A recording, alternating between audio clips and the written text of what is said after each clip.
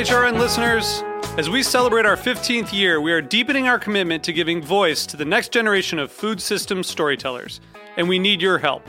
Our internship and fellowship programs help activate new possibilities for underrepresented and underestimated young people through experiential journalism, audio engineering, and production training. Through these unique programs, HRN helps food equity stewards build essential workforce readiness skills that expand their potential and foster economic mobility. Please consider supporting these critical programs.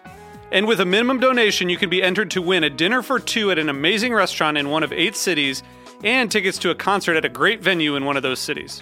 We have incredible partners across the country who have donated, as they also share our passion for helping to educate the next generation of food systems storytellers. Check out heritageradionetwork.org/15 to donate and enter to win today. That's heritageradionetwork.org/15 to donate and enter to win today. And make sure you donate before March 31st. Thank you.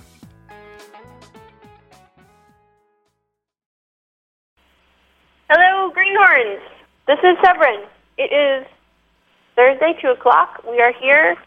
Today I am in Connecticut, and it's overcast but not raining, which is great because we just transplanted 2,000 tomatoes. And frankly, they might have gotten the blight as early as today. Well, that was our major paranoid fear, but we are no longer paranoid because it is spring and it is not raining. And I am thrilled today to be joined on the phone by my wonderful friend Judith Winfrey down in Georgia near Atlanta. Judith, are you there? Hi, Severine, I'm here. Happy to be here. Happy to have you here. Oh, nice to hear your voice. Now, Judith, will you mind, please, just introducing yourself and your various affiliations, and then we'll start unpacking those affiliations. Sure. So my name is Judith Winfrey, and I am a farm partner with my sweetheart Joe at a farm called Love is Love. We're right in the suburbs of Atlanta, Georgia, and we have about 5 acres under organic vegetable production. We also have 100 or so laying hens, and that is the majority of what we're producing is eggs and vegetables. And I do lots of work in the community. I'm a community organizer. I'm the leader of Slow Food Atlanta, and I am also working with the Wholesome Wave Foundation here in Georgia to double the value of nutrition assistance dollars spent at farmers markets. I manage a farmers market called the East Atlanta Village Farmers Market, and do basically anything I can to get good food to as many people nearby as possible. It's what they call a food movement busybody. Yeah, I think that's a good word for me. I was called inexhaustible in the Atlanta Journal and Constitution last week, and I submitted a correction. I wanted them to know that I am actually often quite exhausted. It's exhausting in the spring, especially when there's just so much to do. Yeah. But, John, we've had a beautiful spring here. It's really been encouraging because, last fall we were flooded pretty badly, and it's been a nice rebound to have beautiful, cool weather and a little bit of rain, just the right amount. It's been great. So you had a nice, easy entry, and it didn't get blazing early hot. Exactly. We're still having 60-degree nights here, which is a big deal for us in May. Now, let's talk a little bit about the flood. But before the flood, let's move back before the flood. Before there was a flood, you weren't even a farmer yet, and neither was Joe, and you were just sweethearts. Let's start there. Okay. So we met working at a really great beer joint in Atlanta called the Brick Store Pub. And I immediately fell in love with this man because he was the hardest working man I had ever seen. I was like, wow, he works really hard. And that turns out to be a great thing for the profession that we found ourselves in. We got interested in food activism through Food Not Bombs. Joe especially was doing a lot of gleaning and cooking and taking food around, and then we started thinking that it would be nice to know how to actually produce the food. So Joe went to work on a farm, and from there we fell in love with the meaning of the work and the importance of doing something with your hands that your heart could also be a part of. And the floodgates kind of opened from there. I started working for an organization called Georgia Organics that is doing sustainable agriculture advocacy in our state. And I was there when a farmer came in to the office and said he was looking to retire and he wanted somebody to manage the farm, and that was kind of our opportunity, and we seized it because we felt it was really important to prove that young people who don't own land can farm and can make a living doing it. And we've been doing that for the last 3 years. So you were sitting there in the office at the right time, and then you pounced on the opportunity and moved out into, is it what we call it, exurbs of Atlanta? Yeah, well, I mean, that's really the suburb of Atlanta. It's a sprawling suburban community with strip malls and fast food restaurants and subdivisions everywhere, and we're really on what feels like the last little farm in the middle of subdivisions and malls. And the runoff of those subdivisions and malls, the water runs off of those malls and those subdivisions, and it affects the water. It affects the way that the water moves across the land. Let's talk. Maybe tell us about the flood. All right. Well, the farm is bordered on one side by a body of water called the Anawake. It's a creek, but it's a largish creek, and it's a tributary of the biggest river in Georgia, which is the Chattahoochee, and we are really just about a quarter of a mile from where the Anawake meets the Chattahoochee. So, in some beautiful bottomland. In September, we had nearly 20 inches of rain in 24 hours. It was an amazing storm, and I think because we're in what people around here call a holler, just a little dip between two hills, storm systems seem to stay right on top of us, and they certainly did that night. It was a really crazy storm. It kept us up all night. We knew something bad was going to reveal itself in the morning, but we had no idea that we would wake up to pretty much our entire farm under about 5 feet of water, and not just water standing, but a moving current that pulled down hundreds of trees and took almost all of our topsoil with it. And yes, you're absolutely right. If we hadn't been surrounded by all of these impervious surfaces, I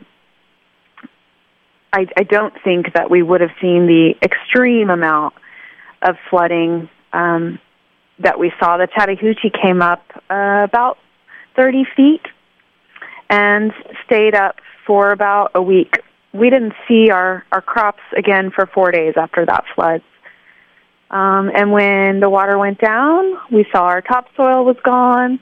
There were golf balls everywhere because there's a golf course right up the river, or right up the creek from us. And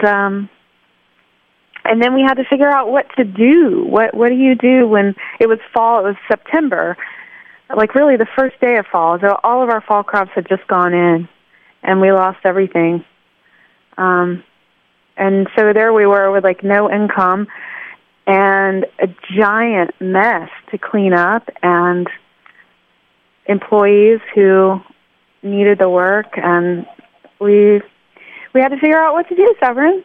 So we kind of mobilized the community, and then we started thinking, I bet there's other farmers that have been impacted, and there were, and it turned out there were about a dozen small farms in Georgia that had severe flooding and lost crops and animals. Many lost livestock, and through Slow Food Atlanta and the cooperation of Georgia Organics and a few other organizations, we were able to have a fundraiser to help everybody at least stabilize and get through the fall and winter, which was really cool. So that was basically a big community Band-Aid that you were able to put on a big bleeding wound. It wasn't quite maybe big enough of a Band-Aid, but it was a community Band-Aid made possible by your history in the community and the relationships around food, and probably was deeply encouraging, but probably you wouldn't have another Band-Aid if you needed it. No, probably not. And I will say that, in the very beginning, one of the things I learned from the disaster that was really helpful, and I will take forward wherever I go, is you have to act really quickly when something like that happens. I mean, you have to start documenting it and taking pictures and getting the message out immediately. And there's some reticence to do that because people think, some agency will come in and take care of everything. And there were definitely people who said, FEMA's going to be there for you, or the USDA is going to be there for you. And while that's true to some extent, they were there really, really slowly. We're still waiting on the assistance that the USDA offered, and it wouldn't have gotten us through the fall and winter because of the timing, but even the amount was not very much. So yes, there was a big community Band-Aid, and it was incredibly helpful for a lot of people, but I don't know what will happen if there's another disaster, because you do wonder, how much do people have to give, and how willing are they to be there again and again? Because as you know, it feels like there could be a disaster every year with a small farm. Well, and particularly when the weather's all wobbly and so many things are wobbly, and everybody's breaking themselves bone a little bit. That in the context of that wobble, becomes ever clearer why we need to have resilient, biologically diversified, structurally sound farm businesses and farm communities, because it's that structural integrity that will allow us to have the bounce we need to deal with, the heartache that happens, if not yearly, then at least occasionally. Absolutely. It seems like that there's something there to learn about. When once we've allowed the ecosystem, or the farmscape, the kind of farm community ecosystem, to get all fracturized and developed into strip malls, that we don't only lose the clean view across the land, and we don't only lose the density of culture of the kids in school all understanding themselves as farmers, but you also lose resiliency. You lose resiliency, yeah. Mhm. And it seems like you have to be particularly brave to, knowing that, to say, okay, we're working in a system that is right now deeply compromised, but we understand that, and we're working towards, rebuilding it. And so that's why it's so wonderful to have someone as smart as you, as busybody as you, with that insight. But what are you doing with that insight? Or let's talk about how that piece of sand in your oyster is getting a pearl around it. Well, uh-oh, that was a hard question. No. I'm sorry. No, it's a good question. I mean, to be honest with you, whenever anyone is faced with any kind of crisis, you have to respond immediately and quickly, and that's what I was saying, that was a lesson learned, that you have to do that. And then there's a period of time where you just kind of have to stabilize and evaluate and decide how you're going to move forward. And really, it's like a recovery process. And to a great extent, I feel like that's still where we are. So that seed is still germinating, so to speak. I'm not sure exactly what I have to offer from the experience, except that I've had the experience and that I certainly am happy to be a voice of reason when people say things like, well, that was a 500-year flood and it's not going to happen again for 500 years. I just don't know that I believe that, and I think it's important to be the person to say loudly anywhere I can, I'm not sure. I don't think any of us really know what the climate is going to do anymore, so I'm not sure that things like 500-year floods are predictable for the next little while. And I have found that in the community, we have become a resource for people who are going through their own crises. We had friends in North Georgia who were hit by a tornado in November, and I was one of the first calls they made, and it felt good to me to be able to leverage the terrible experience I had to help get them on the road to recovery that much sooner. And the same with some friends in Nashville who were just flooded. They called, what do we do? What is the first step? And it felt good to at least be able to say what I had learned and offer what experience I could. And there was Judith with her flood club, ready to institutionalize the mutual suffering of many people for the empowerment and emotional stability of all. And by the way, if you need another one for your flood club, Snow's Bend Farm in Alabama, they just got really badly flooded, too. They're in the crook of the Black Warrior River. Yes. And they could join the flood club. Oh, yeah. Well, they were some of the first flood club members. They were flooded several years ago. I'm sorry to hear that they've been flooded again. Is that a repercussion of everything that happened in Tennessee? Well, I was just down there. We were filming in Alabama and in Mississippi, and we were driving, and we were talking, and we were looking, and this is about 2 months ago. This is right after we saw each other in D.C. So really? Another flood? Mm-hmm. That's another flood. Holy moly.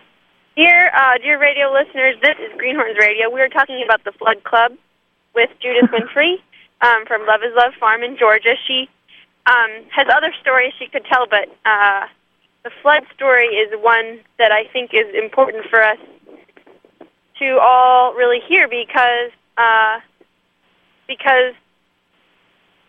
well, why is it important? It is important because it is reality, and our rosy-cheeked protagonism and our ferocious need to feed the people who we live near, and our creative capitalism and our brave muscles are all well and good, but when the weather keeps wobbling, it's just something to know that you have to really have a lot of systems in place.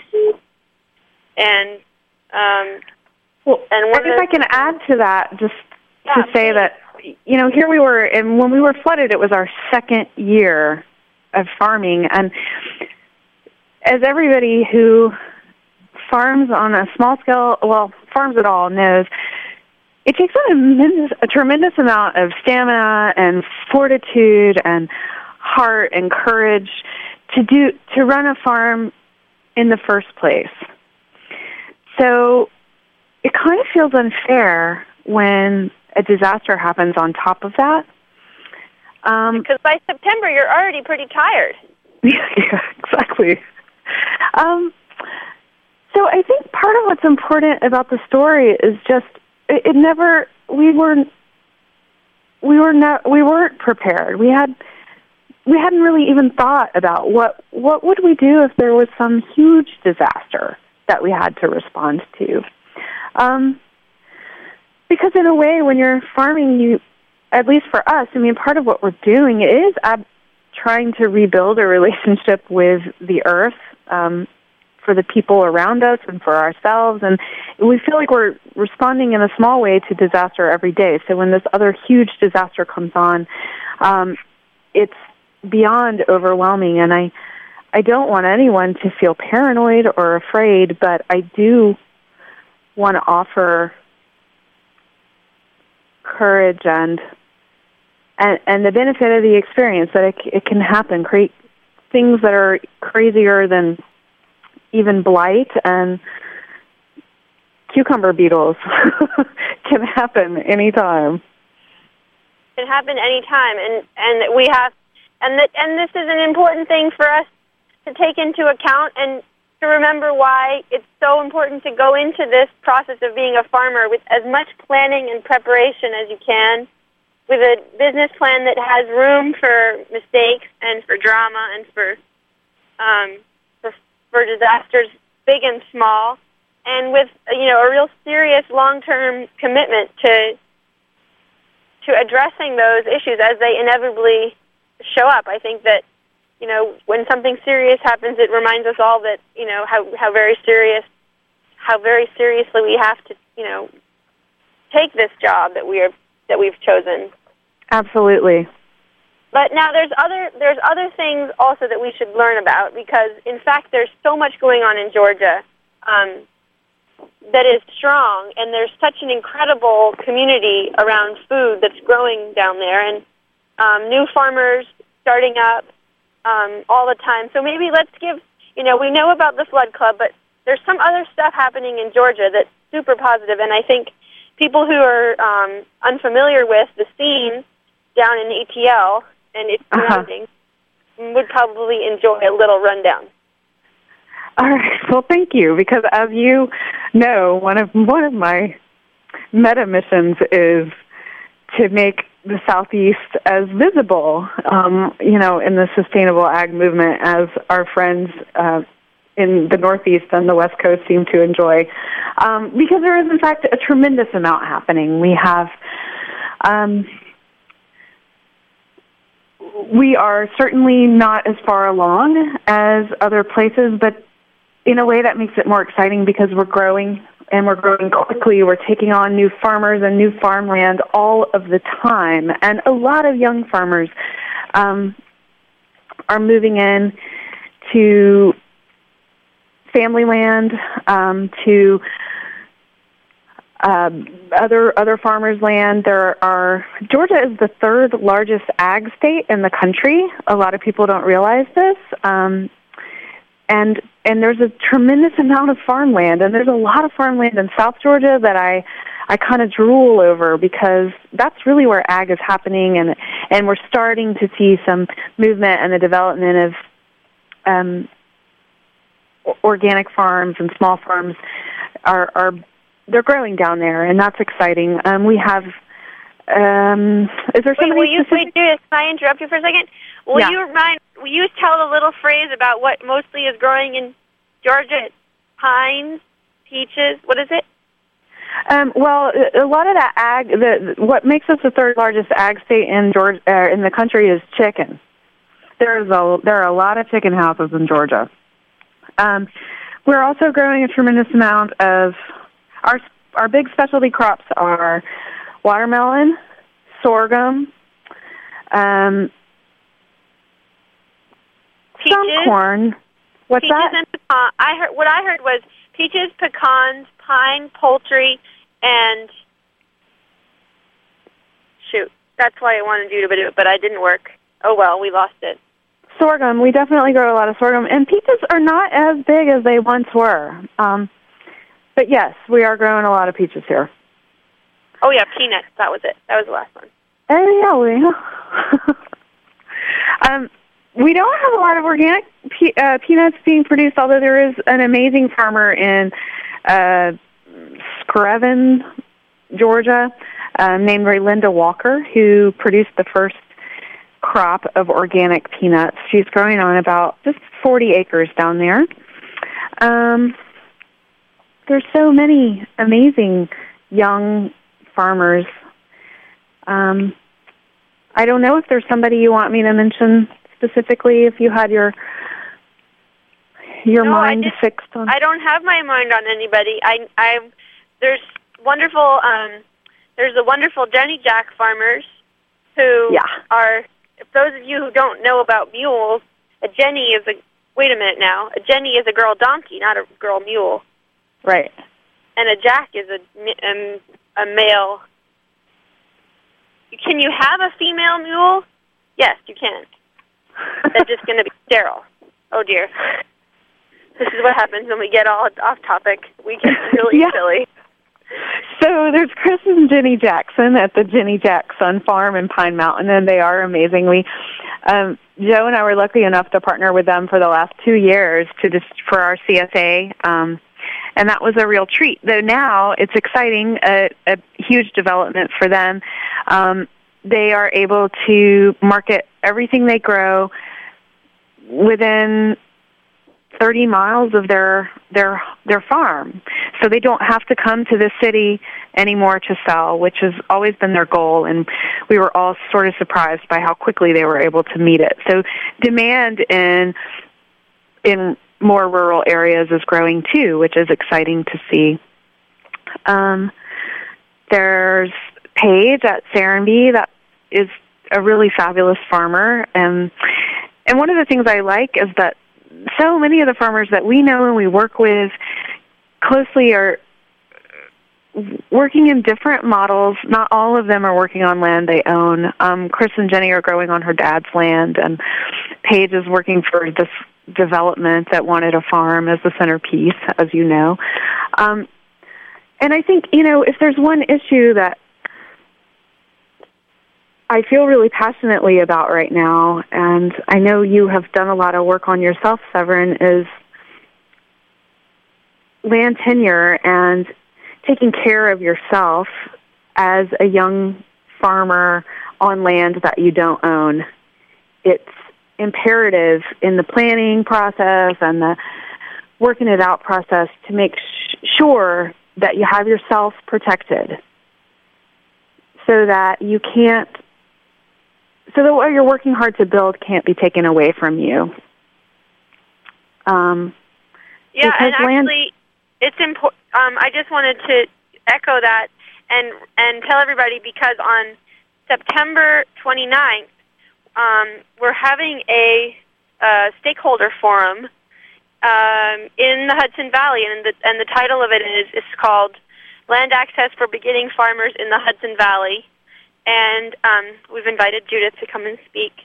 And it's funded, actually, by Cooperative Extension, because Cooperative Extension knows that this is a really big sticking point, is, when there's eagerness on both sides at the beginning to get involved in the farm startup.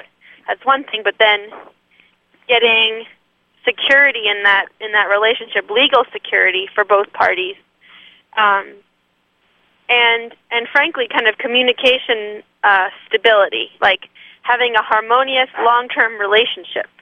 That's something that is really integral to that equation and difficult to communicate, especially when you're young and prickly and punky and feeling all these yeoman feelings. Those feelings are not necessarily so harmonious in every case with the value set that the landowner, and a landowner who may not be familiar with agriculture, is going to bring to that equation. Absolutely. Or even if they... Go ahead, sorry. Oh, no, I was going to say, even if they are familiar with agriculture, farming is so personal, and there really are many ways to do it and do it right. And you may not agree on the right way to do it, even if they do have agricultural experience, and you need to be prepared for how to work out those kinds of disagreements. I've found through my experience that that farming someone's land is way more personal than I ever would have expected it to be. That in a way you have you're developing a relationship with the farm, and you're developing a relationship with, I liken the landowner to like the parent of the farm or the mother of the farm. You know, it's like you have to be respectful of the people who own the farm and respectful of the farm, and you have to figure out a way to be in that sort of triangulated relationship that works for you too. And it's not as simple as one would think. There are many complications and there are many nuances, and it takes a tremendous amount of sensitivity and patience, and I would say as much as you can think through in the beginning, the better off you'll be. And, you know, this is coming from Judith, who's one of the most bright sunshine, pure intention ladies that I know. And she's so thoughtful about these things, and so it's really wonderful to hear you kind of problematize a process. Because, you know, ultimately, the process of converting our agricultural system over to a more sustainable system with more stakeholders and more producers and more vendors and more processors and more farms, it's a process, and that process is complicated. And as you're explaining, it takes really intense focus on the part of a whole group of different players, each of whom are coming into that set of relationships with a different background. And you're also making this point, just a different style and a different set of prejudices, because so much of a farm really it's the farm as an institution is just kind of built up of 20 years of instinct. That instinct translates into how things are done and how things look and how the trees are pruned and what kinds of spacings and what kind of rotations and how we back up our tractor and all these things. Mm-hmm. And you wouldn't necessarily think going in that would be complicated, but as you found, as many, frankly, many people are finding, figuring that out is quite a learning experience. What would make it easier, Judith? That's a question. I think what would make it easier is, A, the recognition that is going to happen. I know I keep falling back on this metaphor of relationship, but it really is. It is relationship, and it's just like falling in love. You know, everything seems great in the beginning, and then, you know, one day you're like, wow, I didn't realize that they talk that much in the morning, or whatever the thing is. And so these little pet peeves start to develop, and so if people have reasonable human relationship skills, it's helpful. That makes it easier. But I think also going into it knowing that there will be a day where there will be a conflict about something that you didn't expect, and you need to know how to be prepared for it, and asking as many questions as possible up front. I mean, what I've thought about doing, and maybe someday when I have a little time I will do, is a sort of a checklist that will allow two farmers who are thinking of working together in any way, but particularly in a land owner, land tenant kind of a way, some sort of checklist that will allow them to have a guided conversation about what their values are, what they like, what they don't like, to help people think through all of those little details. I think it would be incredibly important to have that conversation in the beginning, and it would make everything easier. Yeah, I think we got to figure out how to give you space to do that checklist, Judith. Well, it's all still fresh in your mind. Maybe we're going to have to kidnap you up north for a weekend and give you some nice tea and a quiet corner and lock the door. We'll just take you we'll put you in a sail. Now, okay, so this is good, and we basically don't have any more time to talk about this, but I think we may have to come back to Judith because there's so like the next chapter, like we're at the question, and we've kind of like grown our horns out, you know, kind of antagonizing and thinking and problematizing and analyzing it, and now we have to hitch our horns to the plow and figure out where the furrow lies and how to best apply our lesson to future making. And so what I want to say is maybe we can schedule to do that next session in a couple months when the formative spring thinking phase has developed into a small bud, and then we can start developing that fruit. That was a lot of metaphors. Woo! But it's okay.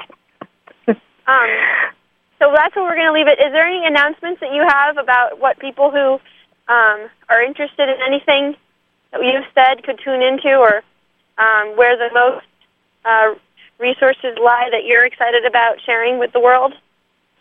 Well, you know, I think you've done a tremendously good job of assimilating information for everybody. So I would send them to your website for farming information, especially for young and beginning farmers. But I am really passionate about this Wholesome Wave project right now, and I do want to encourage people to look into the Wholesome Wave Foundation and see if there are markets in their area that are doubling EBT and WIC dollars, because I think it's a powerful program, and it's really sort of addressing the crux of food access and this idea that this is an elitist movement, and I'm really proud of the work they're doing, so I would like to put a little plug in for them. Okay, good plug, good people, and for, you know, this is a plug. We're talking about the plugging the hole of this problem, leaky problem of our system, which is that people who cannot afford fresh food access are people who really need fresh food access, and we don't have the political frameworks quite yet in place to get them that access. But if we prove that it's possible to improve diets through these kinds of WIC, fresh fruit through WIC and through food stamps, EBT cards,